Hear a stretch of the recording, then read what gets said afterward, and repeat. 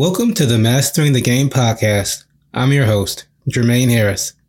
In this episode, I'll be discussing a couple lesser-known video game franchises. The first franchise I'll be discussing is the Conflict franchise.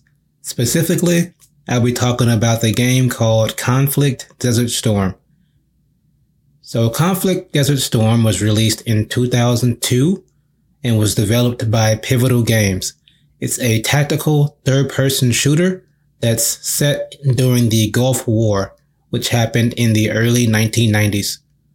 John Bradley, Paul Foley, Mick Connors, and David Jones are the main characters for the game, and each of them have their own specialization.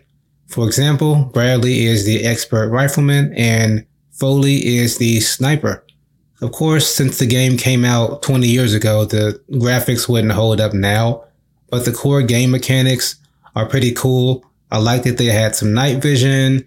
I like that you're able to tell your team where to go on the map, so you can tell them, hey, go hide behind cover here and then go attack those enemies right over there. So I like that it gives you an option to direct your team.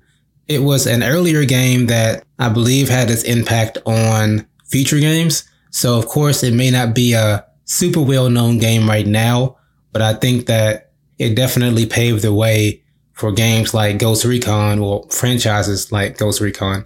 In that vein, I wanted to also bring up another game franchise called SOCOM. SOCOM, or its long name is called SOCOM US Navy SEALs, was a PlayStation exclusive series that is, of course, centered around US Navy SEALs. And it's another third-person tactical shooter, but this franchise was mostly developed by Zipper Interactive, and it was published by Sony. With it being a PlayStation exclusive, a lot of folks may not have known about it if they only stick to PC games or Xbox games or Nintendo, but it's really a nice franchise for those that know about it. The first game came out on the PlayStation 2 back in 2002. It was pretty popular. I believe the first game sold like 2 million copies or so. And each of the story modes feature a fairly standard military theme. You've got a squad of SEALs that are being deployed into battle across the world.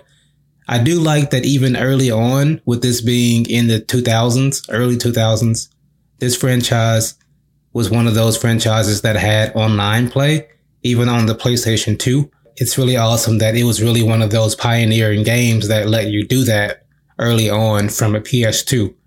I mostly played the online multiplayer on my PSP, on the Fireteam Bravo 1 and 2. Those were the ones that I mainly played a lot of on my PSP. However, you could also play online on the PlayStation 2 versions of the game, as well as on the PS3 games as well. It does suck that they haven't released any games since 2011, and that game was SOCOM 4. The game didn't have great reviews at launch because it was a bit buggy and there weren't that many maps. At that point, people had gotten a bit more used to Call of Duty, where there's a lot of different game modes and a lot of different maps that you can play on. So I think that also impacted people's expectations.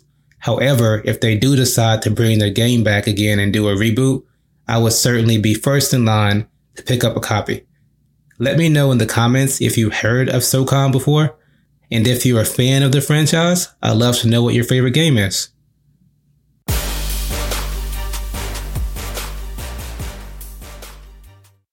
Thank you for listening to this episode.